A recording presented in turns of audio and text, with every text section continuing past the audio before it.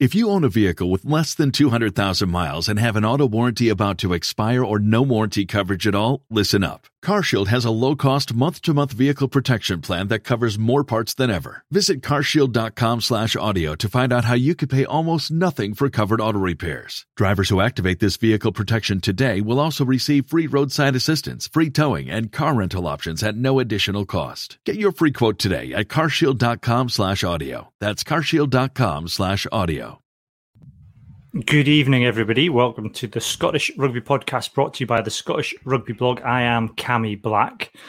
We've got a bumper podcast this evening. We're going to do a little pro season review of Glasgow and Edinburgh and find out how things are done. But then there's been what can only be described as an avalanche of news that's happened in the last couple of days. So we've got quite a bit to get through tonight. And joining me to dig our way through the compacted snow of all the news that has come our way, we have John Anderson. Good evening, John. He's muted himself. Can you hear me? We don't know. Are you with us, John? Good evening. He's struggling with his microphone, I think. Anyway, Craig Manson's with us as well. Good evening, Craig. Good evening. And my mic's working tonight. Good. I'm pleased it's not just. I'm pleased it's not. I thought I was going to be on my own tonight. I thought. We've also got with us Ian Hay. Good evening, Ian. Hello, or otherwise known as the other part of John Gianandri. I think what he's done is, he's just left it muted down on the bottom bar. What he's done is he was sounding a little bit echoey on his proper professional mic, so he switched back to his headset, but he's messed it up. So now he's had to disappear and go away and set it up. See, at our band, after our band rehearsals, we try to say, "Oh man, your sound's not quite right here." Blah blah blah. The man can't even set up a microphone properly. He has a drummer though, am I not right in saying? Yeah, so he's basically Mutt and Jeff. Are drummers even musicians? No. Classic musical joke. How do you know a drummer's sitting upright? They're foaming out both sides of the mouth. We were just saying how wonderful drummers were, John. So I believe. Especially ones who play Walk This Way at the correct speed, John. Well, Ian, I think you'll find that you are on my time. I'm a scary Baldwin taskmaster. We're the rhythm section. There's no I in team John, and there's not one in John. There's two in Ian. So basically, I should be the one that's faster. It's you that's messing things up. There is an ass in bass. There is an ass in bass. There is, yes. And what a big ass it is. There's an in drum as well, so let's not. there's a double ass and double bass, so take what you want from that. But we're not here. We're not here to. We could talk all night about why the bass is the greatest section, Ian, with any band, but we shan't. We've got a bit of news to get on with. Andy Lone has joined us. Good evening, Andy. Andy says, what do you think of the new Pro 14-16 United Rugby Championship? Well, Andy, you're in luck. We're going to be talking about that later on this evening.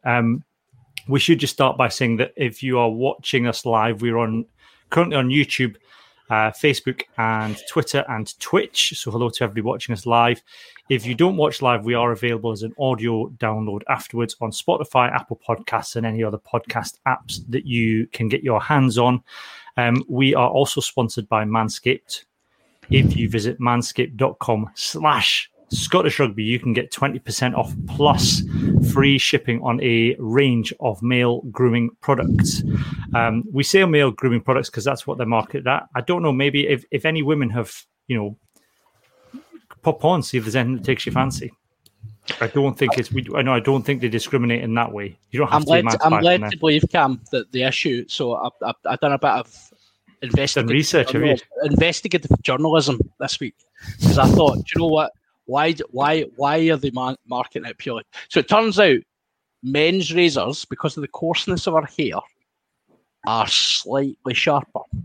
So women tend to. It's why women using a man's razor, it can be a bit dodgy. So apparently they're a wee bit sharper, and with that can come some issues around the coarseness of the hair.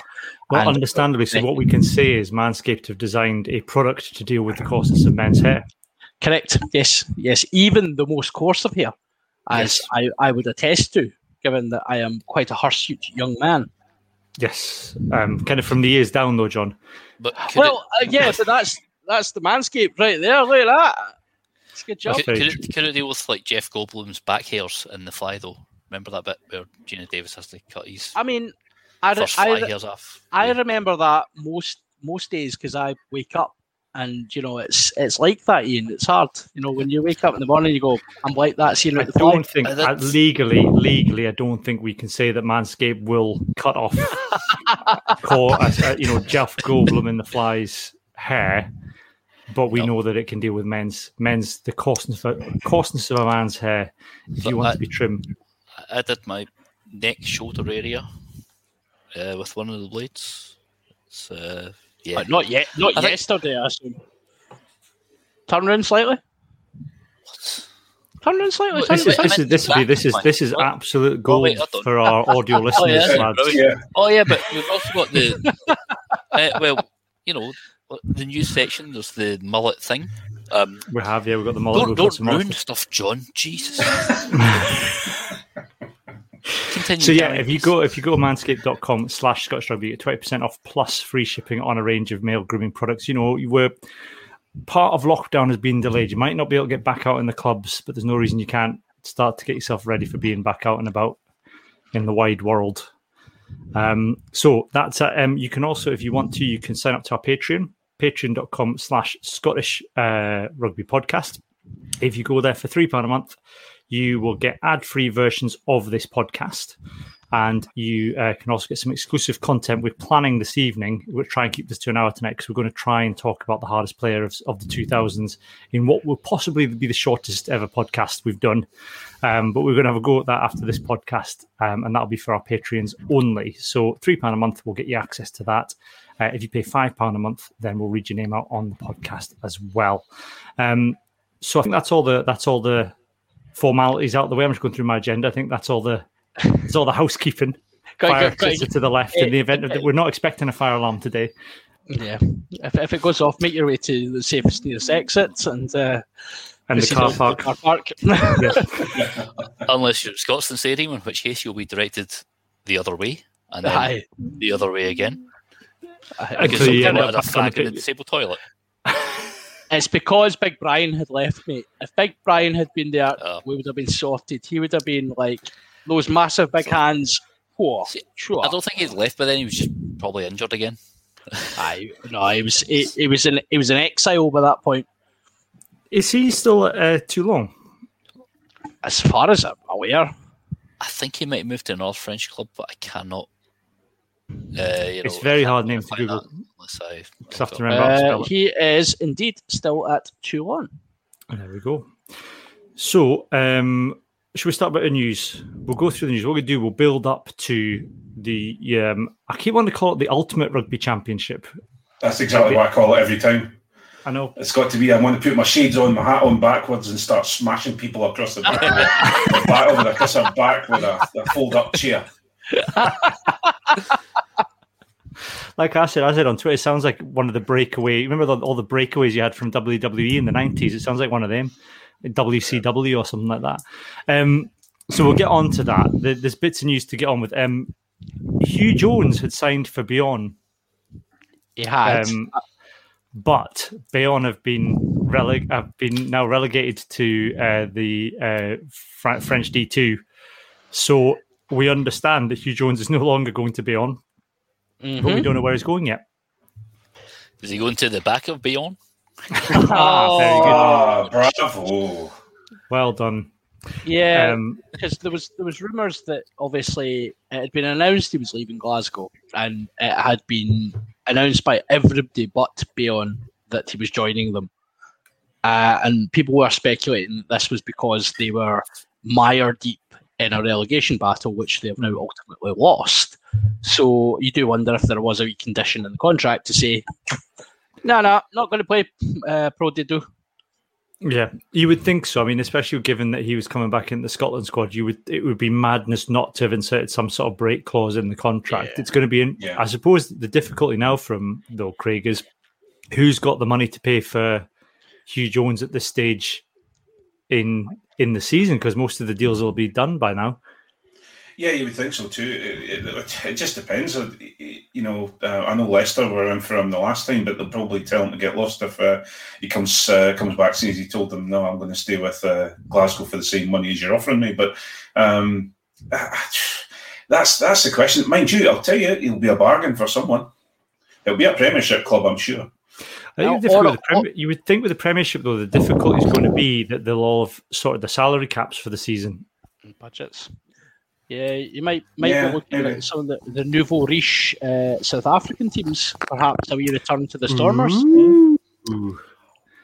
Wow, that is an interesting... It would work out. Turning to the scene of the crime. And then he'd be able to take them out in Glasgow when they come up to play us in the Ultimate Wrestling Challenge. Ultimate Fighting Rugby Championship. Absolutely. Just imagine the carnage if Hugh Jones took the Stormers boys out in Glasgow. There'd be where's Dougie Donnelly's allies. The other bits of news then, we've had a couple of additions to the... I mean, it's the Scotland squad, but I don't know.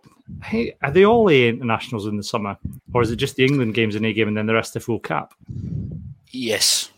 That's right. So, the Scotland squad, we've got a couple of replacement calls. So, Matt Ferguson, we knew was in for surgery because he broke his arm playing Leinster. And he is not being replaced because Mike Blair says they have enough back row options. However, it has freed up a space for Rory Hutchinson, which will satisfy every single Scottish rugby forum in the entire world. Because now the answer has answered the question, where's Rory Hutchinson? He's back in the Scotland squad.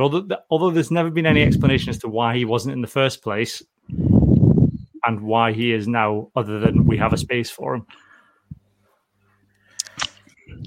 I kind of wonder if it was, he's a regular at Northampton. And I wonder if there was a sort of, is he going to be a bit fatigued? Obviously, the SRU don't have any control over his play load. But it has been one of these, why isn't he playing? But then he's going to come in and he's going to probably be terrible.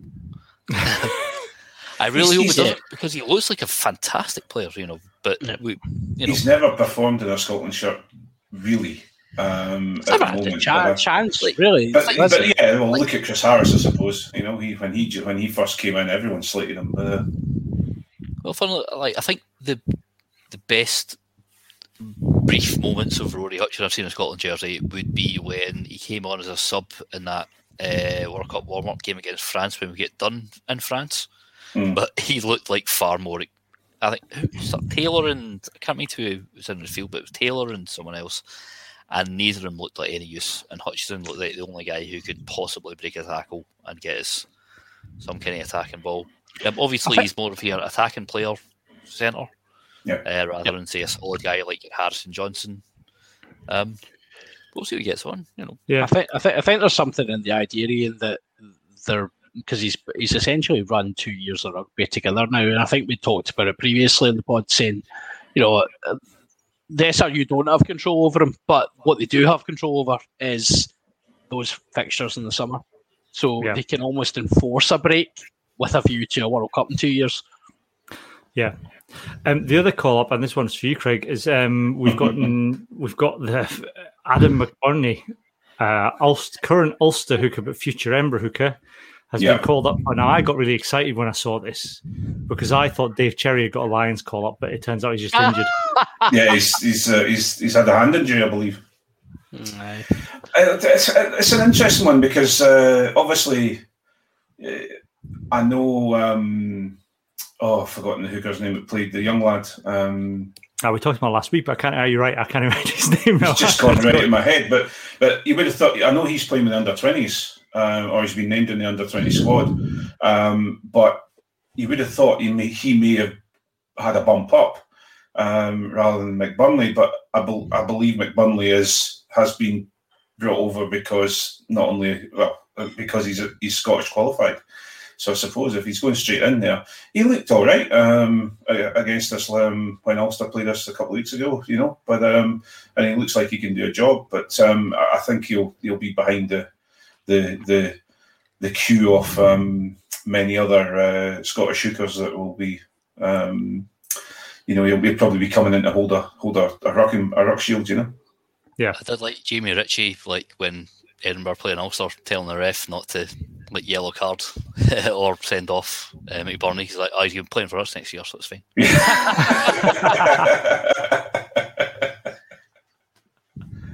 Yeah, we don't want any bands carrying over into our season. Smart. Speaking of Sam Skinner. Yeah. Well, what's happened? I just caught that today. What's happened there, Ian? Well, I've not actually seen the incident myself, but him and Dave Ewers have been banned for 4 weeks by the RFU, which is likely to rule them out of the Premiership final.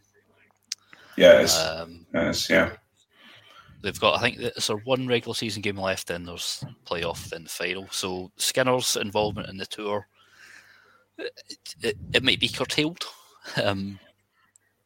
He was named in the original tour squad, though, wasn't he, Skinner? Yes, yeah, he was. Yeah, well, what they're saying is he's done. He's not going. But I watched the game, and I actually think he was the unlucky one out of the two. I thought, Dave Ewers got away with it. Got away. That sounds terrible, but a yellow card, and he should have had a red, and that's obviously been, that's obviously been backed up now by the Citing Commission. But Skinner was just lucky that Lord Farquhar was just a little bit too small, and unfortunately when he went in to Faf de Klerk, he tracked him one in the head. Yeah, doing a favour to the Lions, of course. I mean, he's just doing his public duty. I suppose. I mean, he'll have an opportunity to appeal. You're right, though, Ian. I mean, if the appeal's unsuccessful, then there's little or no point in going on a Scotland tour, because you'll miss the next Premiership game, the final, presumably. Then you've got the England and Romania game. Would be 4. England game doesn't count. England game doesn't count. Doesn't count towards a ban. Does it not count towards a ban as a competitive fixture? Nope. It'll be the 2 playoff games. It'll be the semi-final and final plus the 2 fixtures. So he is out the tour. If he's banned for 4 weeks, he's out the tour. Unless he plays could he play the England A game? Could he play the game against England A? So the England A game, I believe it doesn't count. It's a non-capped fixture in that sense. It doesn't count as a competitive fixture. I believe from the Twitter framework, I've seen that both him and Ewers they pleaded not guilty, so I don't know if they can appeal it now, and that's why it was 4 weeks instead of 3. If they pleaded not guilty, then they could get. If they'd accepted it, they'd get 3. But because they pleaded not guilty, they got 4. But if they got away with it, they could have played in the final. I think that's why they went. I suppose that's the bigger game for. Well, I was going to say that's the bigger game for Skinner then, rather than going on what is essentially a development tour with Scotland to Romania and Georgia. He knows he's already in amongst the sort of big name 23, so it's up to the likes of Hodgson and that to push him out rather than for him to lose his spot, I'd say. I think the exciting thing is, though, with regards to that too, is that the England A Scotland A match is going to be broadcast live on Channel 4. Yep, that's right. Yeah, that'd be good. So that'll be rather than YouTube, streamed on YouTube, which has always been the case with these games. Or only online on the iPlayer if you check in at a specific time, such as the Women's Six Nations was. Yeah. I'm pleased that England are no longer called the England Saxons, because I understand why they've decided to drop that, given the kind of connotations and the fact that the idea of Saxons has been adopted by far right groups. But I was kind of hoping that it'd be an opportunity to kind of rename the Scotland A team with a decent name rather than just Scotland A. Yeah, I think it's always been a bit of a missed opportunity that we could come up with something really creative. I think we've got the Irish Wolfhounds. I think the Scottish Unicorns would have been the way forward. It's a national animal. No, I'd even just gone with Scottish Chiefs and actually have proper chiefs. Yeah. Yeah, I like it. What's the level below? I don't know. I don't really understand the kind of ranking of Celtic tribes. What's the level below Chiefs? Because presumably it's the A squad. It's a level below. So you can't be the Chiefs. You're the assistant to the manager. Assistant to the chief. Assistant to the chief. You're Brendan Gleeson and Braveheart. That's who you are. Man at Arms. Or something like The Scottish Gleasons.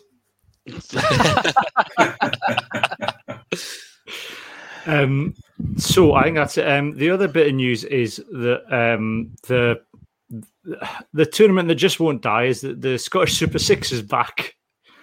Completely forgot it existed. So the Super Six is back after not really getting, to be fair, not really getting much of a chance to get off the ground. So there's going to be like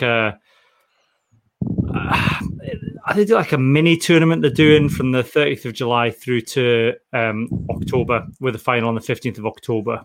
So it's like a condensed season. That's kind of like what they were doing in the first place, because it was a shortened season because they didn't arrange any cross-border fixtures, and then they were going to have one after, like the sort of Scottish Welsh tournament. I mean, I don't necessarily hate the idea. I don't want to just disparage it straight away. I think it should be given time to breathe, time to develop it. But what I do disagree on is, I mean, what is it exactly? Because they're saying it's not a development system, it's a semi-pro thing, and that's why they don't mind when an unnamed team from the West Coast, and there is only one, so we know who it is, start advertising for front row forwards. So they're saying, it's not really a development league, but this is where we're going to put a bunch of development players in. I want to give it time to breathe, and there has been some decent players in it, and it would be, especially for Glasgow, like a couple of times when I went, you saw the likes of Stafford McDowell and Rory Hughes playing, because they weren't going to be in Dave Rennie's 800-man squad. So they got a chance to get at least a run out. But it's, what is it? What are they trying to do with it? Is it? Yeah. But I wanted to see it. It's better organised. I think they're trying to have their cake and eat it a little bit with it. Is that they're trying to get rid of professionalism from the club rugby game, because there were clubs. I mean, Craig will attest to this. There were clubs within club rugby, like particularly like at regional club level, paying guys to come over from New Zealand because they had somebody at the club that could give them a job or afford to subsidise their wage. Yeah, like you'd go and play a club early in the season and you'd steamroll at them, and then the second part of the season you find all of a sudden half the squad speaking with South African accents. But I think there's an attempt to get rid of that, which I think is fair, because then it rewards teams that have a good youth setup and are able to retain their players. But like you said, Ian, at the same time, I'm not entirely sure that we want to be paying guys to come over from South Africa and New Zealand to play where there are very good players at club level who would be grateful and would grab with both hands the opportunity to play at that level. So, but at the same time, I suppose you need a stopgap. So I don't know. I think you're right. I think it needs time to find its feet. Do you agree with that, Craig? Yeah. I'm a little bit like Ian. I'm a little bit just unsure. There's a huge amount of furore about it. There's a lot of people have a very, very strong opinion either way about it. I'm kind of in the middle with it. I'd like to see how it goes and give it its chance, because I don't think it's really had its chance. I would say, however, that the SRU have missed a huge opportunity to have clubs all around the country being involved in it, and I think that's maybe why we are sitting back. I'm certainly sitting back going, yeah, okay, I suppose, because everything's an hour and a half's journey to get to go and watch a game. Whereas if we had, for example, Dundee went in for it, I know that you guys will be very vocal on Glasgow, but we haven't taken these teams on that you could have actually tried to, bring Scottish rugby as a whole, club rugby together to back them. Now it's just another set of teams that were always kind of just winning anyway in the Prem, and we're kind of just letting them crack on. So they've missed a trick with it. Yeah, but I mean, bring back regional rugby. I think that's and I think that it's disappointing that the franchises had the opportunity to do that. To say you could have had one of the opportunities, I think, one of the options was for clubs to make joint bids for it, where you'd say, we all the clubs in the Borders saying we'll put together a team and it will select from all the clubs in the Borders and they'll play for the. We'll put the best clubs in the team players in the Borders versus the best in the West, the best in the East, and then the Highlands and the Midlands. And you could have it could have been a really good development pathway, and then there probably would have been more buy-in from the clubs. Because I mean, if I saw that Alad for Berwick was getting a chance to go and play for the Borders team, and likewise, Craig, if you saw someone for Howard Fife was getting a chance to play for a team, then you'd have an interest.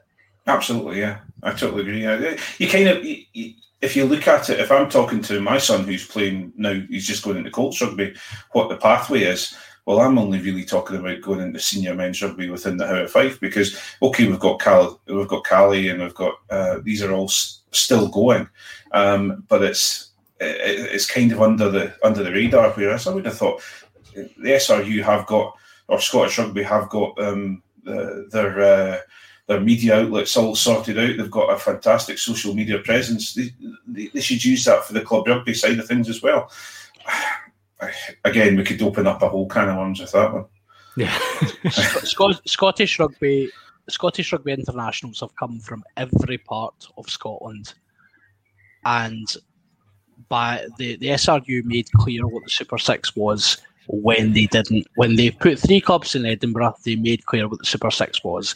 It is a condensing of resources back into the private schools, back into the system that has failed Scottish rugby for years and will continue to do so. It is an absolute disgrace of leadership. I'm just furious about it. It's like when there was 3 clubs in Edinburgh picked, it was just like, all right, so we're all going to wear blue. We'll just get new badges on them. That's it. Yeah. Better not pick any poor people because can't have none of that. I know people don't play rugby. Exactly. What? Gosh. There's you get Kieran Tierney turning up at Arsenal with his lunch and a Tesco bag, and everyone loves him. To be fair, I don't think he's at lunch in a Tesco bag state, but I know the story. No, he literally, he did. He did.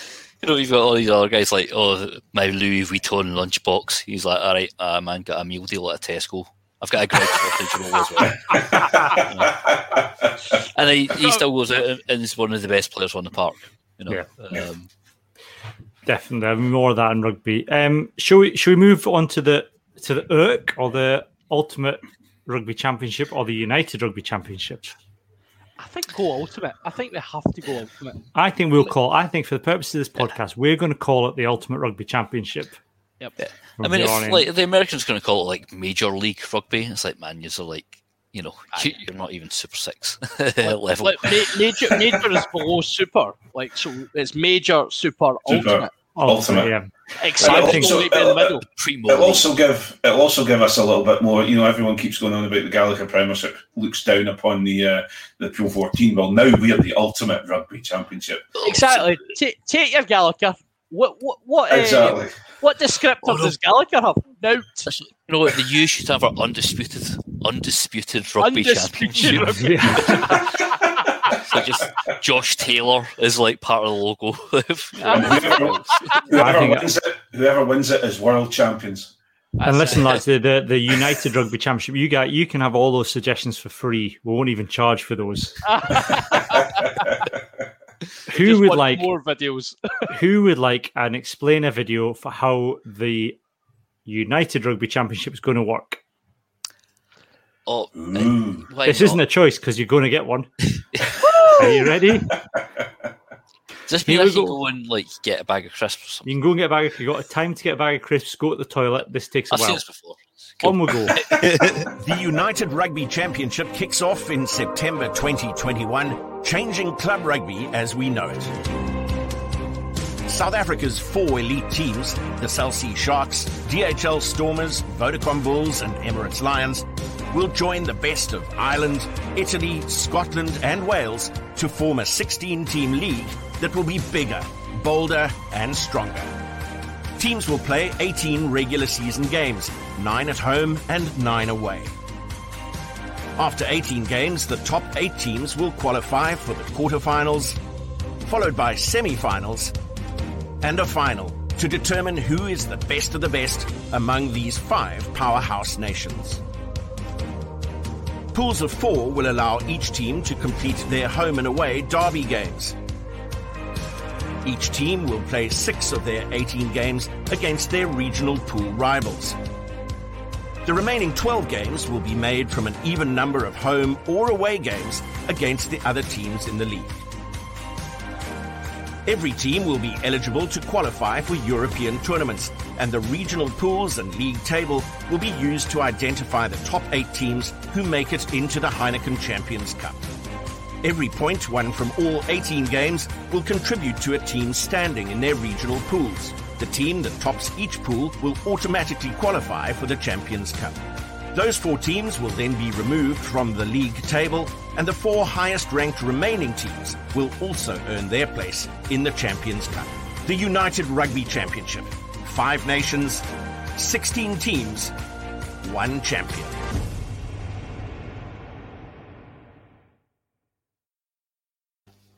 You got it? Clear?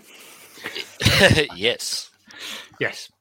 Yep. Well, certainly clearer than having a bit more clearer than the conference model. Yeah.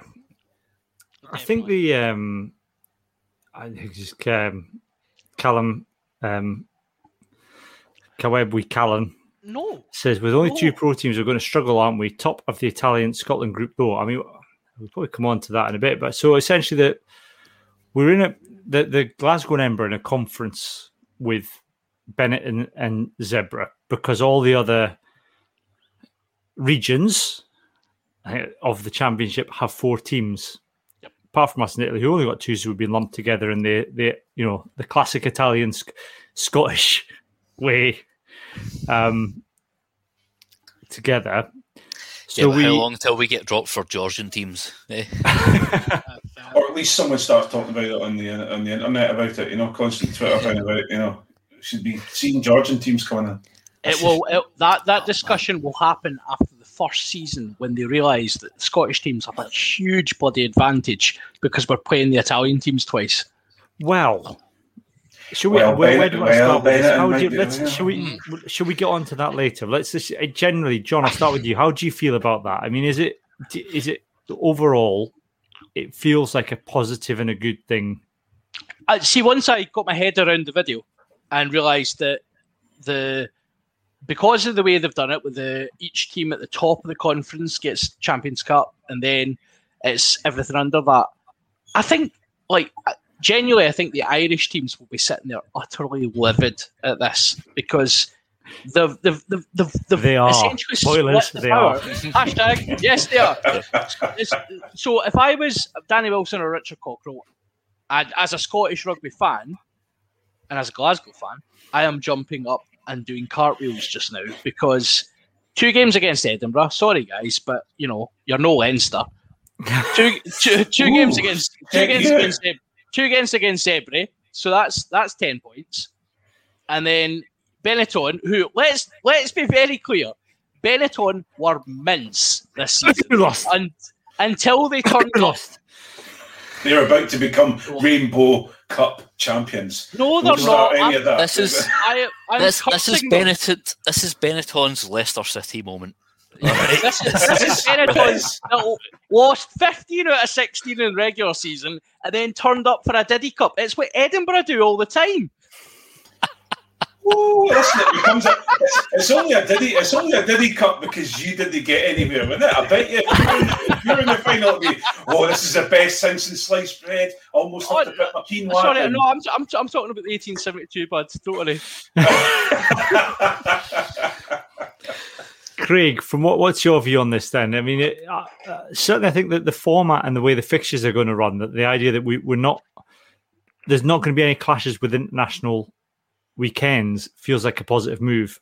Yeah, I'm in with both feet. I'm a happy guy. I think it's an incredibly positive move. I think also the Pro 14 was getting to a point where it was Pro 12, then Pro 14, and it's going to be Pro 16, and everyone was just getting bored of it. And I think a little bit, even though we've decided to start calling it the ultimate rugby championship, and this, I think it's an injection of something, of a little something just to make us all smile. Look at Richard Cockrell today; was incredibly positive about it.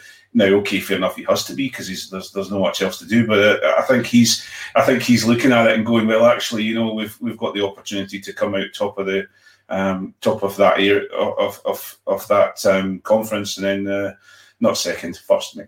But anyway. I think it's a positive thing, and I'm quite happy. I've renewed my season ticket.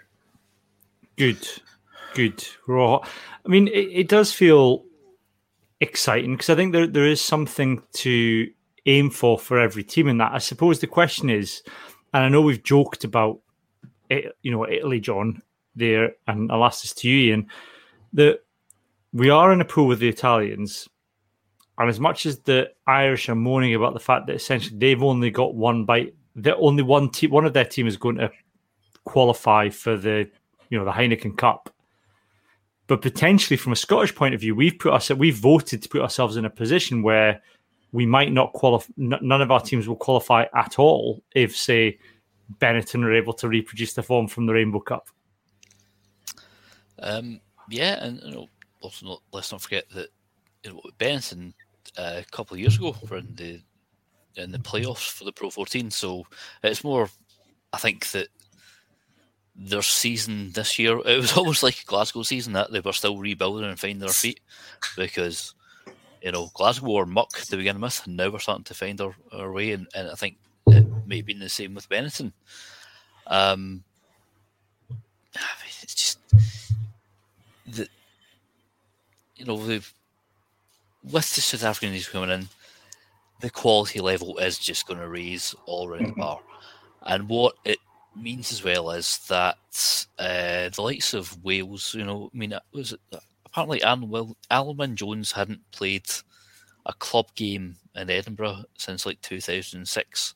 Yeah. No, he'd only played against the Border Reivers. Mm-hmm. That's the only game he played out in Scotland. Was the only game that wasn't an international was against the Border Reivers. So if this ensures, and especially because it's games are outside the test windows, if it means that there are the international players going to be turning it for club sides, it will raise more interest. It will raise quality because it has been the fact that this last season in particular, the Irish teams completely smashed the floor with everyone. Whether it was a very attractive style of rugby or not is another matter. But I think as well, if you're Munster and Ulster, who are so set piece dominant, they're going to come against South Africans and they're not going to bully teams the way they will. So it's going to have to make them change their style. It's also going to make us harder. But the Irish, it seems like the Irish clubs, they want to almost make a Europa Super League kind of idea. Like everything should be based on merit. It's like they're trying to close the shop. Mm-hmm. And if you do that, then all you're going to get is the same teams playing each other over and over again. And it's not going to raise standards for Italian or Scottish or Welsh teams, who we do know have world-class players. But we just don't have the budgets of the French and the English. And also, let's not forget, they seem to forget that both Edinburgh and Glasgow were in the quarterfinals of the Champions Cup, not so recent, just a couple of years ago. And when Glasgow made the Champions Cup quarterfinals, who have we run into? The team who have been demoted for cheating. So, if you're wanting to just further make that gap bigger by just giving more money to the big teams, just because it suits you, that's fine. Yeah, that's pure rugby values, isn't it? I think that's the interesting thing with the Irish objection to this, because they feel they're being hard done by in the fact that they're in a conference with the other Irish team, and so you got one Irish team gets the opportunity to qualify from being top. And is it? I mean, my reading of it is 4 teams qualify for the Heineken Cup, and then the next best 4 place teams in the league would qualify for the championship. Is that right? No, that's not right. So it's the top 4 teams. Don't make me play the video again, John. One from each. I've got this under control, troops. 1 from each conference. So the top of each conference, and then it's the next 4 teams in the ranking table.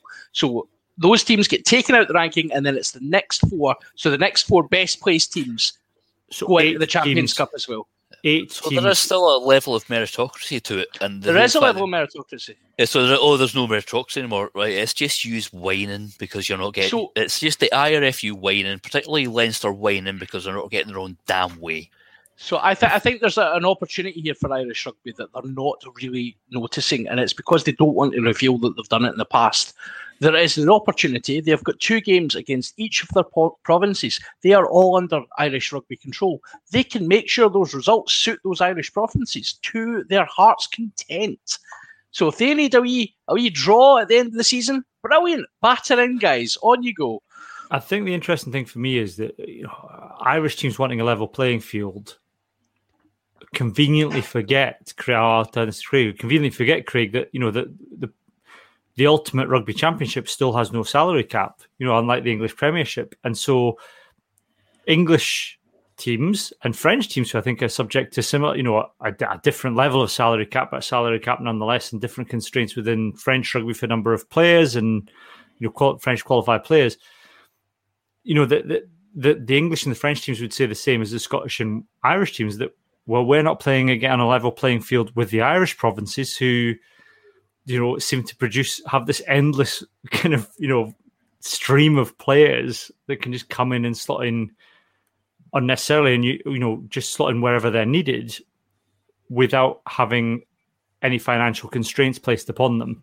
So yes, they're competing against each other now for European Cup places, but at the same time, no one's asking them where all the money's coming from. Yeah, I think also the good thing about it is that they can spend, currently they can spend what they want on their teams, but it's only going to affect their 4 teams at the moment. Okay, fair enough. Whatever team comes up and gets a chance to go into the finals of, the finals of the Ultimate Rugby Championship.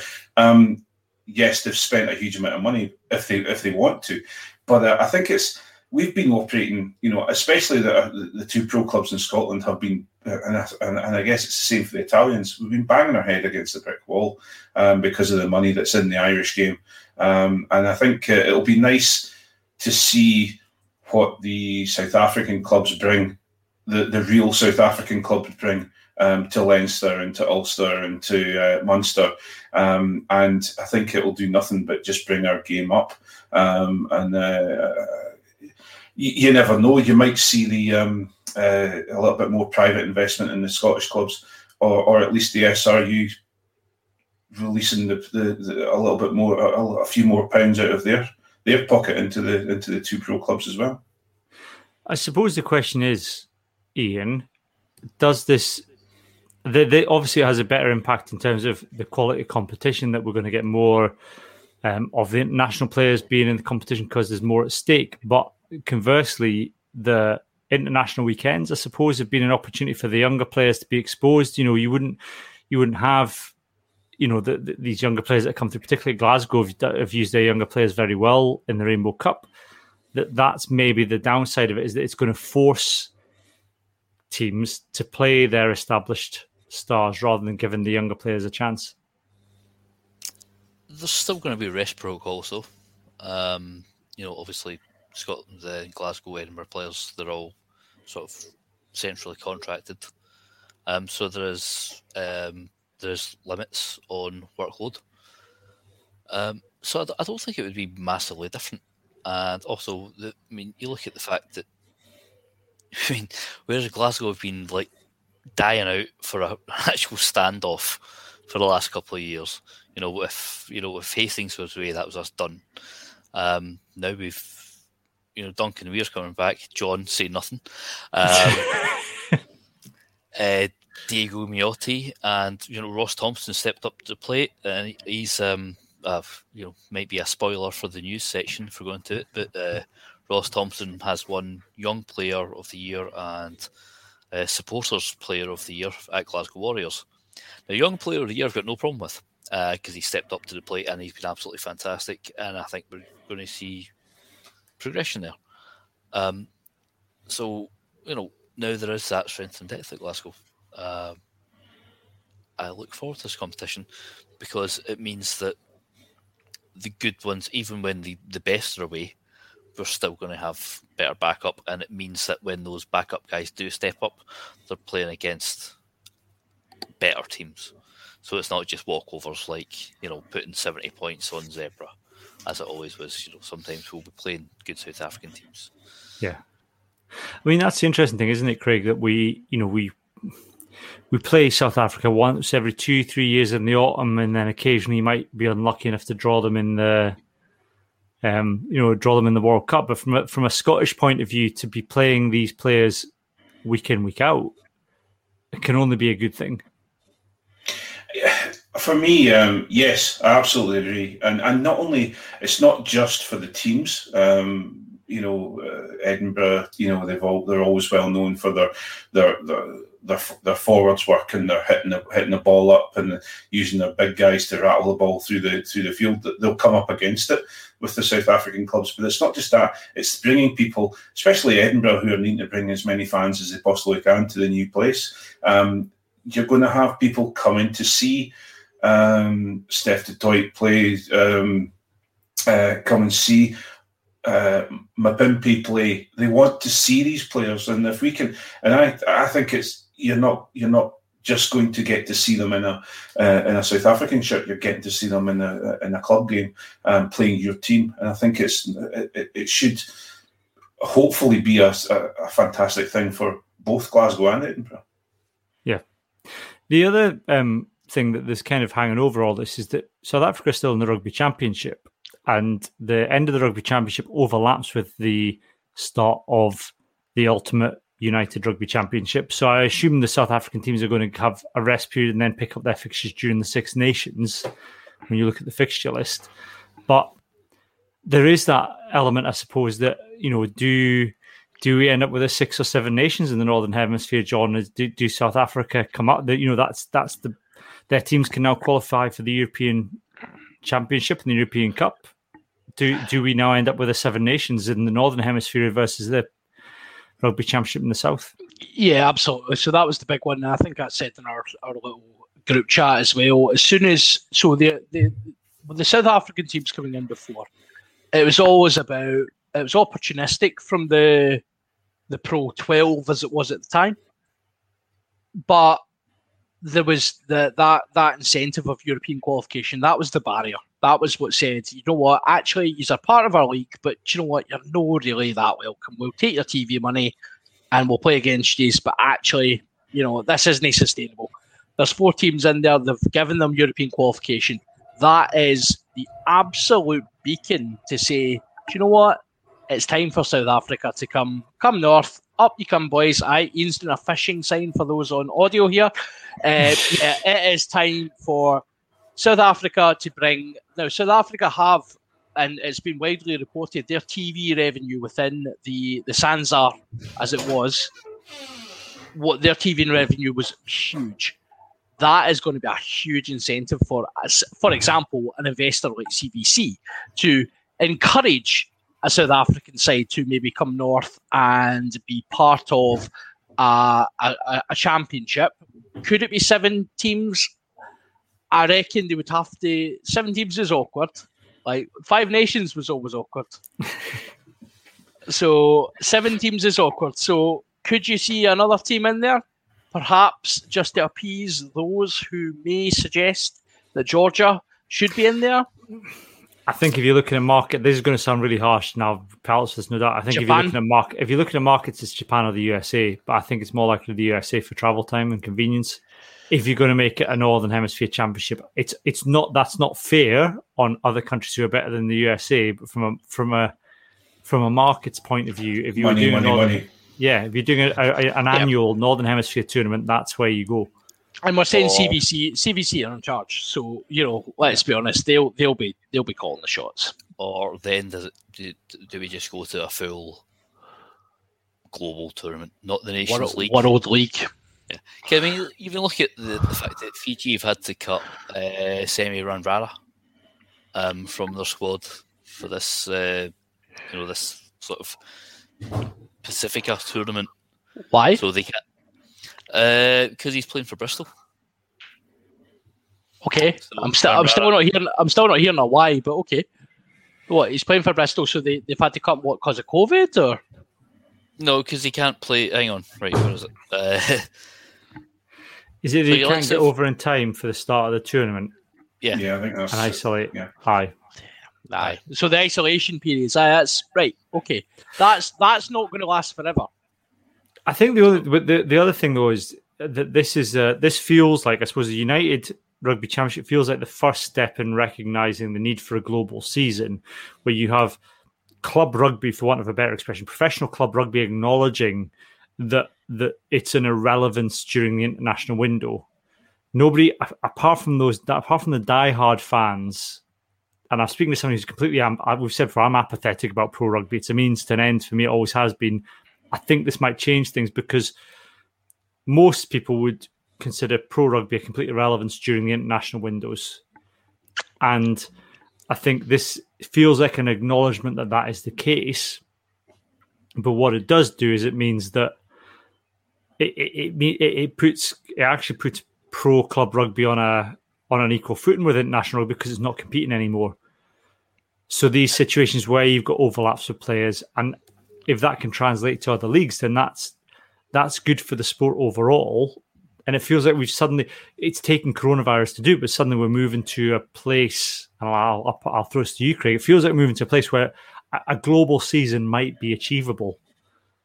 Yeah, but you've also got to think of, for me, it's a money situation as well, because not everyone's going to, those who have gone and paid to go to Murrayfield to go and watch a Scotland international game, and then there's an Edinburgh game around the same weekend. They're not going to spend, or the week before, they're not going to spend their money to go, unless they're diehards like myself, but they're not going to spend their money to go to an Edinburgh game that they think, well, I'm not going to see the stars of Edinburgh play because they're all off with Scotland. So I think it's a mixture of CVC flexing wanting their money, their investment to work, but also the global rugby season.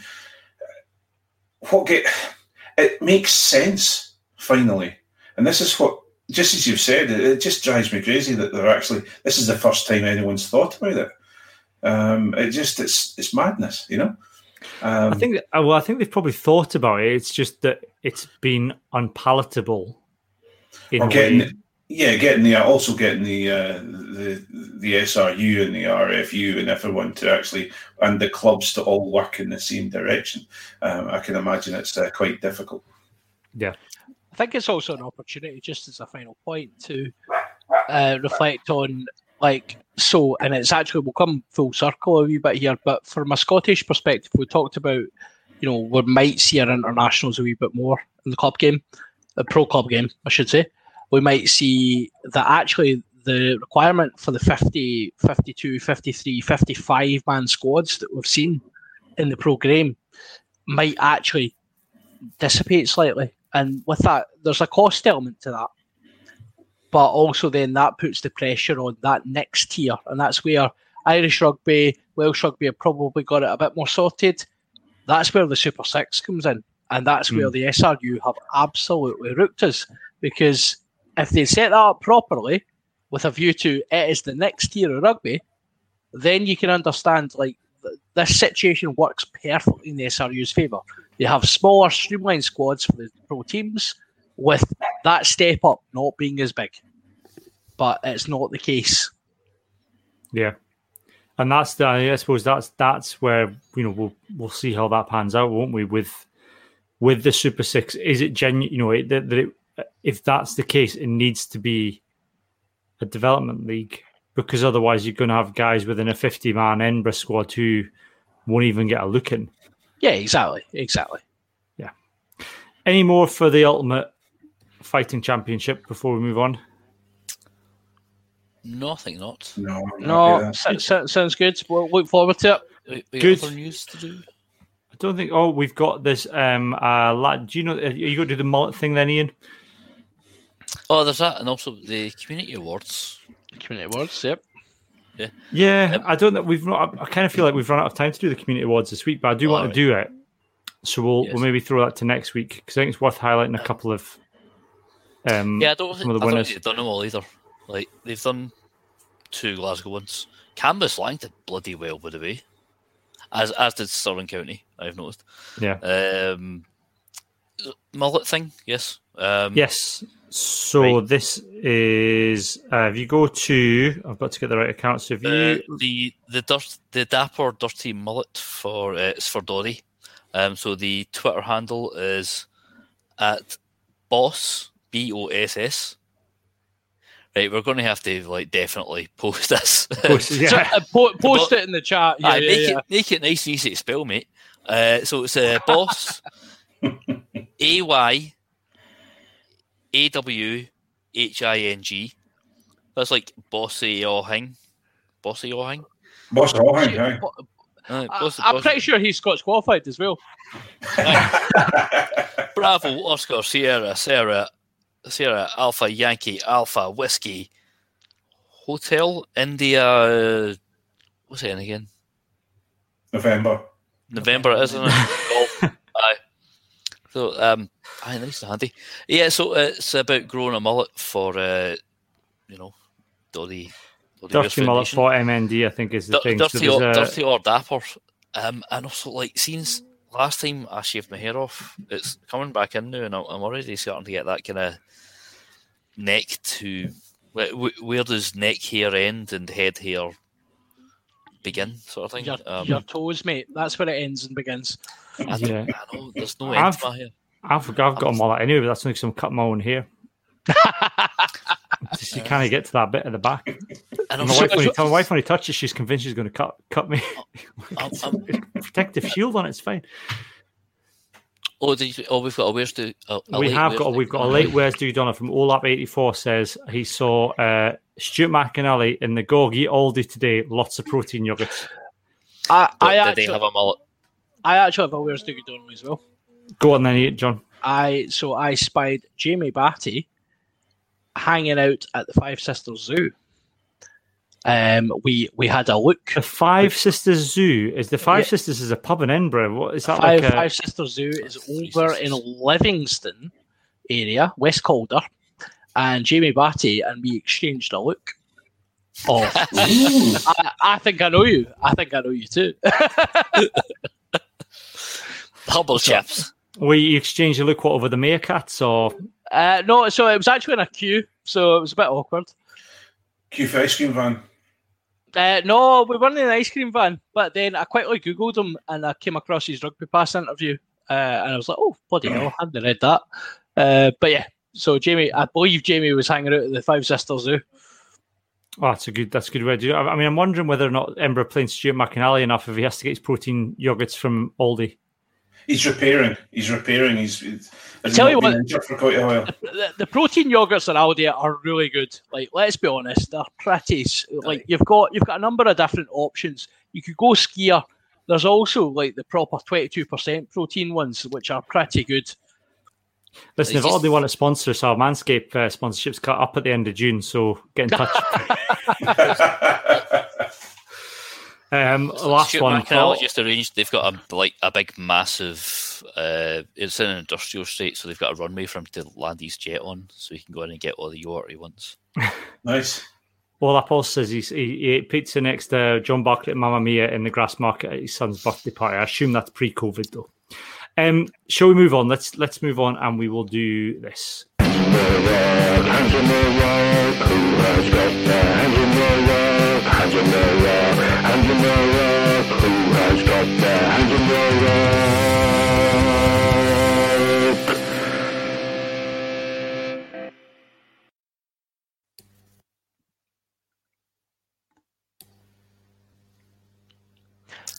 It's kind of frozen. Cammy's left himself on mute. Camster, you're on mute, so. Is that the universal sign language for mute? No, like in relation to me, I was going to try and point at him. I'm fine. It was just I had a lag, a wee internet lag. We're sorted now. We're back. How's it now? Is lag okay? The lag's fine. I'm pleased. I'm very grateful to you both for filling. I could hear you filling in my ears. You were filling in my ears. You were coming in my ears. Your background. Really, you want to go that? Cammy, your background makes you look like you're in a square of Tron or something. I know, that's it. I'm broadcasting from inside the Matrix. Nice. Is that actually? So I just want to check. Is that actually like you get those podcasting lights that Ian should have invested in by now? No, is that one of them behind you? That's outside. There's a blind. Hashtag exclude. I've said before, the room I'm broadcasting from is my kids' playroom. So I've got toy trains. I've got a Mickey Mouse car down here. Do you have the instruments that you used on various podcasts in the past? Because I think this could be really useful for Taskmaster. Yes. Nice. Yes, is the answer to that. Keyboards. The batteries on the. Battery on the keyboards run out, so I can't do the full. I can't try and recreate the Grand Scan theme tune, which I completely forgot how it went. Just to check, Cam, can you play the solo to Long Way at the Top, the bagpipe solo on your little horn thing there? Can you play that? The problem with this one is it doesn't do notes. Now there is another one here. If I can find it, we might be able to get some notes out of. I've got tambourines. Shakers. For the audio podcast, Cammy. Here, I've got the trumpet that does work. So what you have to, I'll take requests now for hands in the the solo to Long Way at the Top. The bagpipe solo. Oh, that's too tricky. I could probably do.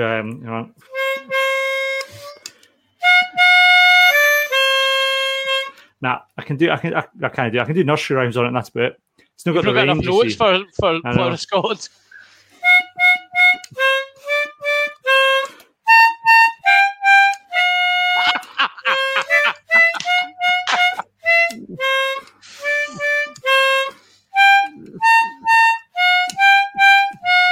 That's actually more notes than in your average AC/DC song. So. I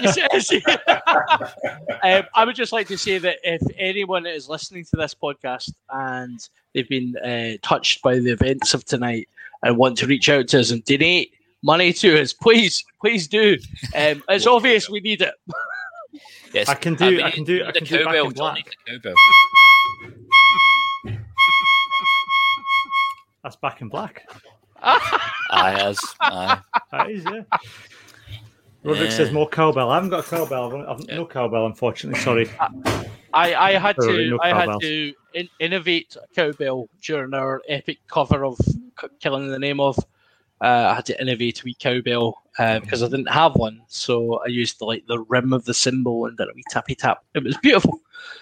Well, we're not here to kind of take requests. We're here. We're still our Hands in the Rockies are any of us. Me and John are starting a wedding band, so with Cammy on plastic instruments.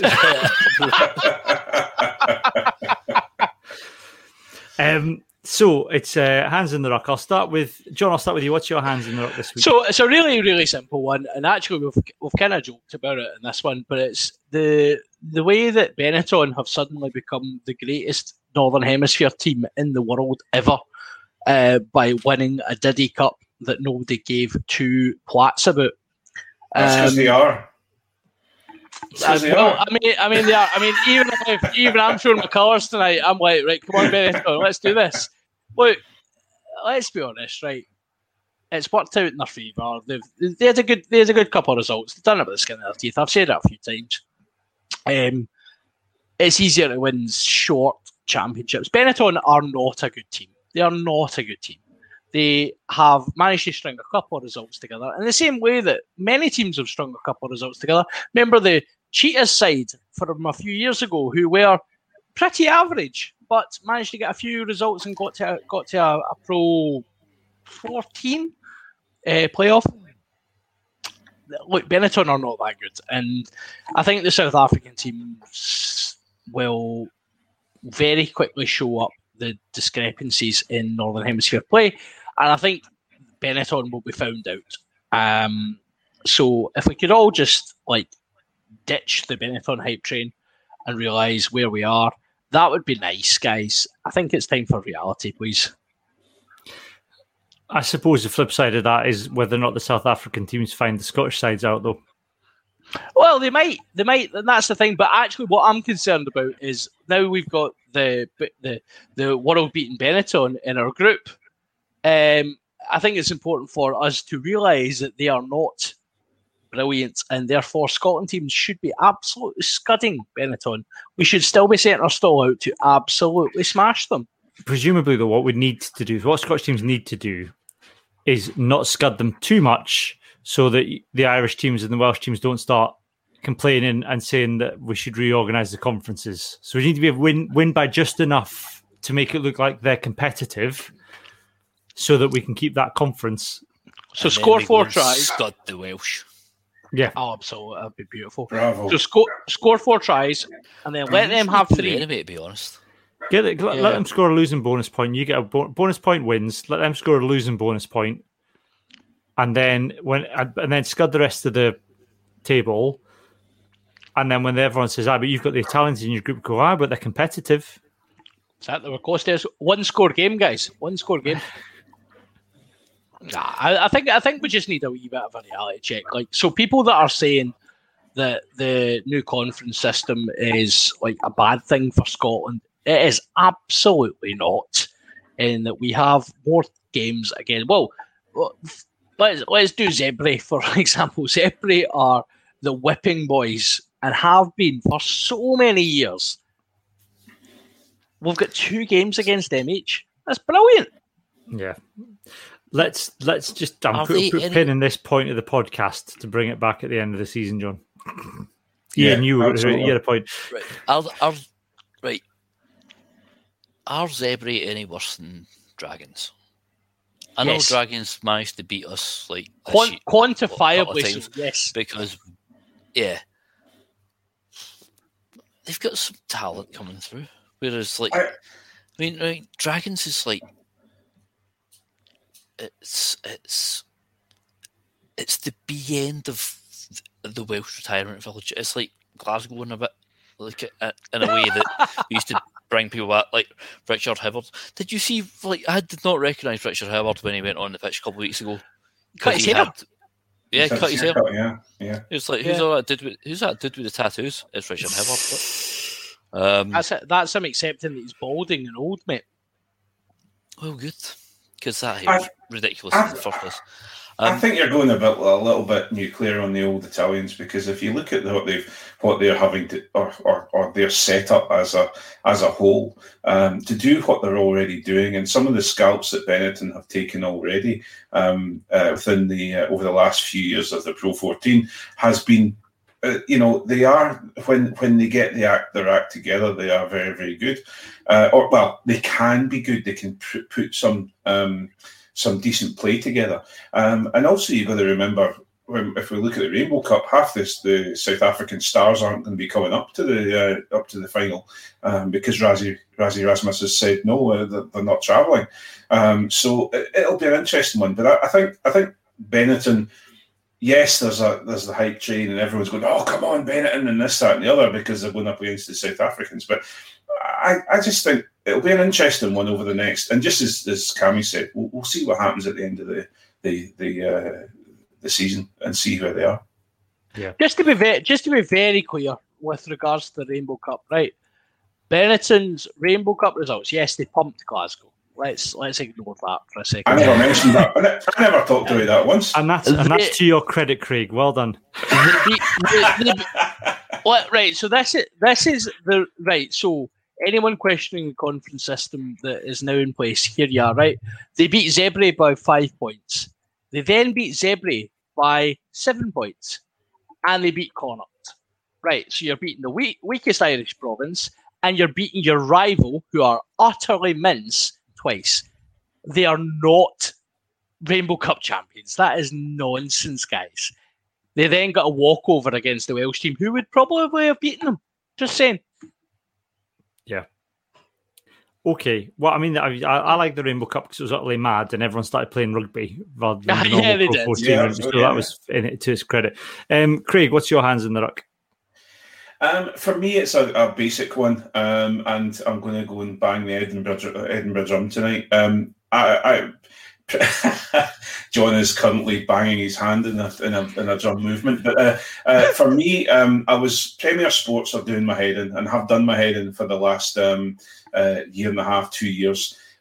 We went to fair enough, it was a dead rubber of a game, Edinburgh v Scarlets this weekend, but we had 4 pundits, all Welsh, didn't know half of the Edinburgh team, couldn't talk about half of the Edinburgh team. And then when it came to at the end, what's your predictions? It was all Scarlets are going to win. If you're going to be a professional TV organisation, I know that we're struggling for travel and things like that, but at least represent the other team a little bit. And I just was it just boiled my pee. I was very, very grumpy with it. And I just felt that Edinburgh deserved a little bit more respect. I think the interesting thing, isn't it, that with the Ultimate Rugby Championship, we're talking about new broadcast rights. There's no guarantee that the Premier are going to get that. The suggestion is it's going to be BBC, some element of BBC. So I suppose it's how much investment the BBC Alba or BBC Scotland is willing to put into it. And I suppose the question is, which comes first? Does a Scrum 5 survive because it exists and therefore gives a platform to Welsh rugby, or is the fact that Welsh rugby is perceived as being popular in Wales the reason why you have Scrum 5 promoting? So I don't know. I think I agree with you, Craig, that Premier Sports have done Scottish teams the dirty overall, although we've had reasonable representation at times. It's a worry, I suppose, a little bit of what we're now going to get with the Ultimate Rugby Championship. Yeah, I'm concerned that the new championship is going to be split over 2 or 3 different TV companies, and you're going to have to search for it. I'm concerned about that, or you're going to have 3 or 4 different subscriptions to get to see your team play every single game. But also just little things like when we were piping in crowd noise. The crowd noise that Premier Sports used to pipe in was just white noise. It was horrendous. And at least this time we got to hear Frank Murphy's bind echo throughout the ghost town that was Parc y Scarlets. But it was just, I just feel if they're going to be try to be taken seriously, they need to take the teams seriously and get a bit of respect from the fans and from the teams. And I just felt this weekend was, yes, fair enough. There wasn't a lot to be won out of, or there wasn't a lot of purpose out of that game. But I just felt they deserved to respect the players and the fans a little bit more than they did. Yeah, fair enough. Ian, your hands in the ruck. Well, I would just like to second Craig there. Maybe it's, we're hearing things through slightly blue tinted speakers, but it does seem like the Welsh and Irish commentary teams on Premier Sports are particularly parochial and biased. What's my hands on rock now? Does he now? Cammy's left, and also these are completely, they're not consequential things. But my eye's been twitching for a while, and it started twitching again. So now I'm confused. What's annoyed me this week? John, tell me what's annoyed me this week. Maybe nothing's annoyed you. I think maybe that's why you're twitching, because nothing's annoyed you. I think Craig's got a very valid point. I think so. I was going to interject when Craig was talking about multiple different subscriptions and the phrase "where is the game." I was thinking. I was hashtag pray for Ian at that point, because I was thinking of the forum and thinking how absolutely livid you would be if it was on multiple. Like, even though we've had 2 years of Premier Sports having all the fixtures. What channel's it on? what channel is it on? It's like, well, it'll be one of the Premier Sports channels. Or that's another thing. Like, so we know that S4C are probably going to get free-to-air stuff. But I still think that Prem are going to hold rights to everything. But it's just in certain areas they'll give out highlight reels or, language-based rights or Welsh, Gaelic. They'll dish them out. But everything, if you want everything, will be on Prem. And also the fact they've got the top 14 now as well. So we get to see Finn Russell. I think there's a market for Scottish rugby on free air if it was done properly. I think you could easily. I think if somebody had the guts to do it, there's a market for a Scottish rugby magazine type show that includes the Super Six. I know the SRU did a deal, but it includes a bit of Super Six, a bit of club rugby, and the pro, the alternate rugby teams as well. But I don't know. I was just going to say, is this not a current sales process? Well, that's our podcast. Absolutely, that's what we try and do. If someone wants to supply us with some footage, we will give commentary over the top of it. It will be beautiful. Yeah, I have a film degree, so I can film it all.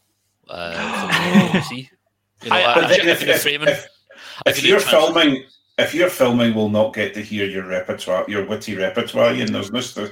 We're trying to have you filming, That's true. We should do it. I think we should do it kind of Wayne's World style. We could make it meta and kind of include Ian from the gallery, couldn't we? Oh, that's beautiful. But we breaking all the walls. I know. Just the fourth wall. Every wall. Get in touch, BBC. A cube of walls just getting smashed. I think a bit, like in Wayne's World where they recreated Wayne's basement to do the TV show. Yeah. I think we should get BBC Scotland down to recreate My Kids Playroom, and we should then recreate that on a soundstage. Yeah. Chipping over musical instruments and everything. That would be no worse than the View from a Terrace show that was on BBC Scotland the other night. So I think we are on to something, guys. Yeah, absolutely. Yeah, absolutely. Well, that's one that's got that had your big captain. Oh, look at the Scotland players not taking the knee. How shameful are Scottish rugby players? Is that old firm facts? No, I think it was that Craig Fowler guy, maybe. All I want is Peter Reid to come in and do a roving reporter now and then, and just Peter Wright, I should say, just come in and just absolutely talking about breaking walls. He'll be the man. Like he's everything. He's along. Do you remember Andy Townsend's tactic trucks that they tried on? They tried that on Match of the Day back in the day when it went to ITV for a bit. Peter Wright's a long distance lorry driver. We could get him to do the tactics truck live from an actual truck on the road. Just give him a FaceTime from his cabin. If we time it right, he'll be on his 45-minute break. He'll be on a break in his taco. He'll just get us straight onto the truck. That'd be absolutely sensational. And then if we time it properly, we could actually go and live stream Faye's truck. But no, if he's doing like a cross-channel run, we can probably watch all of the European Championships while we're waiting to queue at Dover. Yeah. Yes, it's good. Yes, we could. So my hands in there, it's kind of linked to this in a way. I suppose it's just the realisation now that Scotland are in an international football tournament for the first time in decades. How much of a minority sport rugby is in Scotland? I think we've had it good for the last kind of 10 years, maybe, that particularly on the Vern Cotter, as the results got better, we on paper the rugby team's been more successful than the football team, and you think things are really going well here, and then you just look at the amount of content the BBC has put out over the European Championship in terms of getting bloggers, comedians, people doing daily content. And you compare that to what went out over the Rugby World Cup, which was sweet FA. Yeah. Maybe we were just pish at it. Yeah. If I'd knocked a couple of buildings in, I could see Hampden from where I live. Yeah. Right.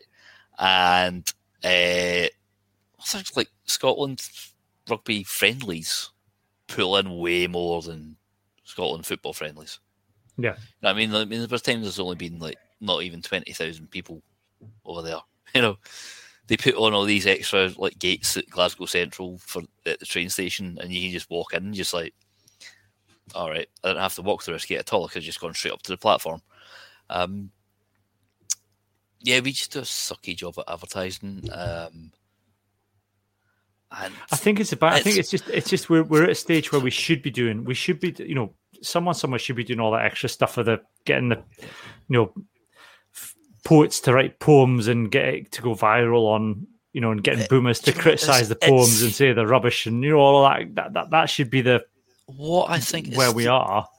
The massive thing for me is that thing is, now, you know, there's that classic sort of old cliched scenario of trying to explain the offside rule to someone, and you're there in a pub with ketchup bottles and all this, right?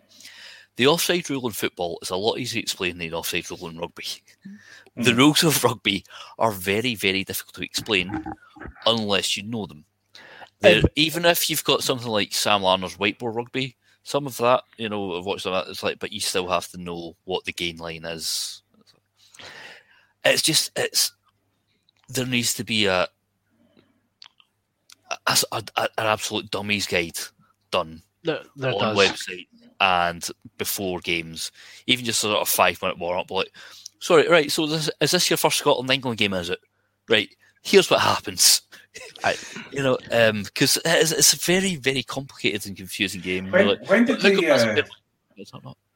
Sorry, Ian, I was just going to say, I didn't mean to interrupt. I talked though. What I would say, was there not a point when Squidge did an introduction to one of the games? Was it the World Cup or was it? I mean, I would say that the World Rugby do a reasonable job of that kind of stuff. There's stuff on their channels that does a reasonable job of it. I think someone said to me that BT Sport, and I don't have BT, so I don't understand. I don't really follow it that much, but the BT Sport magazine shows do a good job of that kind of stuff. And even I think Rugby World magazine does a very good job of like talking about rugby without talking down or assuming knowledge of it. But I think it's you know, around the Six Nations, the coverage is basically the game, and that's it. You need to know nothing on the social media. There's nothing, no build up to on the social. The build up on the social media isn't anywhere near what it's been like for the European Championships. Yep. No, you need to know where you're looking. That's the thing. We took a guy through to Scotland Fiji when Cats at the Rave was unleashed, right? And I was very, very excited. Mia shouted in his ear to tell him that Cats at the Rave was coming, and he didn't know really what that was, and that's understandable. But it was his first rugby game, and genuinely on the train through, we were like Googling beginner's guide to rugby, and there wasn't anything that actually was engaging or just simple. And Ian's absolutely right. We shoot ourselves in the foot because we make this game that is so exciting. Like everyone once a person's into rugby, they talk about you can score at any time, and you can literally take the ball on your own goal line, and you could be under the posts in 5 seconds time. That doesn't happen in football. Glasgow Exeter. Exactly. Like my mate. Sorry to interrupt. I was just go. Right, my mate Lindsay, right, who I used to like. Me and her were at uni together, and she used to play for. She's a Man United fan, but she was on like Man United's girls' team's books for a while, and then a couple of years ago, she signed up for a local rugby team. She's like, I need to get fit. You know, she's like 35. She's like, I've never played rugby. I was like, check this out. She's like, I know a bit of league because I'm from that area, but I don't watch rugby because I used to think it was just fat lads running with an egg. Yeah. Even though like it still is sometimes. Yeah, we were in uni in Wales together and lived in a house just on the back of Rodney Parade, and we were just like, it's just fat lads chasing an egg. And then I showed her that, and she was like, "That's pretty bloody good, isn't it?" You know, so you show stuff like that. You know, you get people excited by showing that kind of stuff. You know, we had. Yeah, I think you're right. It's got of big hits which we don't want anymore. But again, it's that whole thing of you watch the Calcutta Cup comes up, and they have the same old punditry standing at the same place in Murrayfield, and they talk for half an hour to an hour of, here's our coach, let's talk to him and find out what Eddie Jones has got to say for it, even though it's usually utter usual.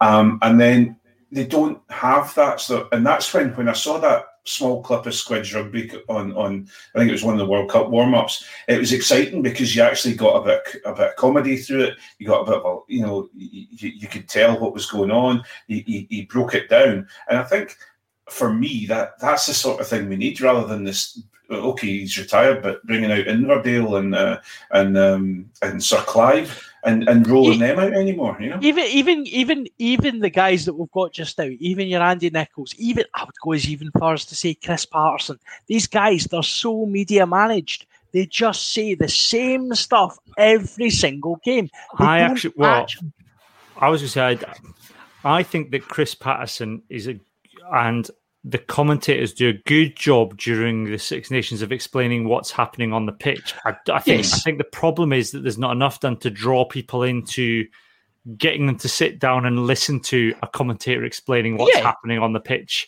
Yeah. And Chris Patterson explaining what I think actually the commentary and the co-commentators generally do a reasonable job of explaining what's happening. But it's like Craig said, the build up to it is, here's some guys in some beige jackets talking about stuff that you didn't understand, and it ends up kind of pleasing nobody, because I find it so banal, the kind of stuff they're talking about. It's like, this is just mediocre, the kind of some of the chat here, and to people who are new to the sport would just go, I didn't understand any of this. So what you're saying, Cam, is, and what you're committing to right now, and what I'm hearing is that next Six Nations, what we're going to do is, prior to the game, we are going to film the guide to the game. Yes. I think we need to write it as well. And we can pitch it. And we can pitch it. And then during the game, we will do our alternative commentary. I think that's definitely something I want to do. That's definitely something we'll do. I think during this, I think during the autumn, we will do, for our patrons, we will do an exclusive commentary of a match. So we won't be able to show the match, but we will sit and watch it, and we will have a chat through it. We will commentate on the match. That will be beautiful. And we've also got several, we've at least got 3 clubs that we can go to and do some work with the senior men and women to show set pieces and go through them with a little bit of a lighter attitude to it than the usual doves that we get. Absolutely. There we go. John Anderson's guide to kicking penalties. Mate, I will happily film that. You turn up your phone, I will kick some penalties for you and we can talk. Right. Speaking of filming, people filming themselves doing ridiculous things, before we go, whoa! We should just say that a week on Friday, we have our Dodmaster, which is our take on Taskmaster. It's British and Irish Lions inspired version of take on Taskmaster. We've got 5 contestants representing Scotland, England, Ireland, Wales, and the Springboks. So we've got from How Fife, we've got Johnny McGinty, who's representing Scotland, doing a sterling job in his task to raise the most money. He is currently topping the charts of people who've raised the most money for My Name's Doddy. If you go to justgiving.com/fundraising/Dodmaster, or go to Just Giving and search Dodmaster, you'll find our main fundraising page. If you scroll down, you will find a link to the contestants, and you could donate to the individual nation of your choice, because one of the tasks they've been set is to raise the most money for My Name's Doddy. They've been set other tasks, which they will be filming and recording before the evening, and we'll play those live on the evening, which will remain a secret until then. And we have 3 Dodmasters judging it. We've got John. John, you're going to be judging it. Yeah, I'm really looking forward to it. I should just interject as well, just to give the guys that may be listening in a wee bit of clarity. See if you just Google Dodmaster, you'll be there. There we go. Top result on Google. So yeah, right, Google Dodmaster, find it. Go Dodmaster, because apparently nobody else has called there anything Dodmaster. So at the moment, we've broken the £1,000 mark for the fundraising this week. So very excited about that. We've got to see if we can get to 1,500. Get to 1,500. I think that'll be a good achievement. The event itself is free. We're just asking for donations in return for watching it. It'll be broadcast on our YouTube, Facebook, Twitch, and Twitter channels live on the night, and you'll be able to watch it back afterwards as well. It will be live. There will be swearing. I will stress that, because there's going to be 9 people on, and I cannot control 9 people not to swear. So it's not going to be for the kids. But there's going to be alcohol involved as well. There'll be alcohol involved. You know how this goes. We've got Bruce Aitchison judging as well. We've got Josh from Blood and Mud judging. It's going to be a lot of fun. The judges don't know what the tasks are. I'm going to tell them this week so they can start to think about how they want to judge. John is going to be your vessel on the evening. If you want to give throw your tuppence in on how well people have done, then you do your comments. John will pick up the best, and he'll allow you to influence his voting on the evening. Absolutely. I am one. I mean, it'll come as no surprise to any regular listeners. I am 100% up for sale. Like, literally, see, if you want to tell me you're paying money for an extra vote for Johnny. I mean, other votes I'll have to mitigate. But if you're paying money for a vote for Johnny, like, I'm up for sale. I would also like to advise everyone that John is well scrubbed. So, you know, if you're wishing to give him some, then, you know. I think on that note, we better move on. I'm not going to elaborate on that point. That's a good point. That is not, I will stress, that is not a task that has been set for Dodmaster. I'm going to lock my door. But he takes donations. We will be back next week. We'll probably have a bit of Dodmaster. We've got it's the week before the Big Lions kick off against Japan, so we'll have a wee bit of chat about that as well next Wednesday evening, and that'll be Dodmaster on the Friday. But for the moment, it's goodbye from me, goodbye from Craig, John, and Ian. Goodbye. Night, troops. Night. Waiting on a tax return? Hopefully, it ends up in your hands. Fraudulent tax returns due to identity theft increased by 30% in 2023. If you're in a bind this tax season, LifeLock can help. Our U.S.-based restoration specialists are experts dedicated to helping solve your identity theft issues. And all LifeLock plans are backed by the $1 Million Protection Package. So we'll reimburse you up to the limits of your plan if you lose money due to identity theft. Help protect your information this tax season with LifeLock. Save up to 25% your first year at LifeLock.com/aware.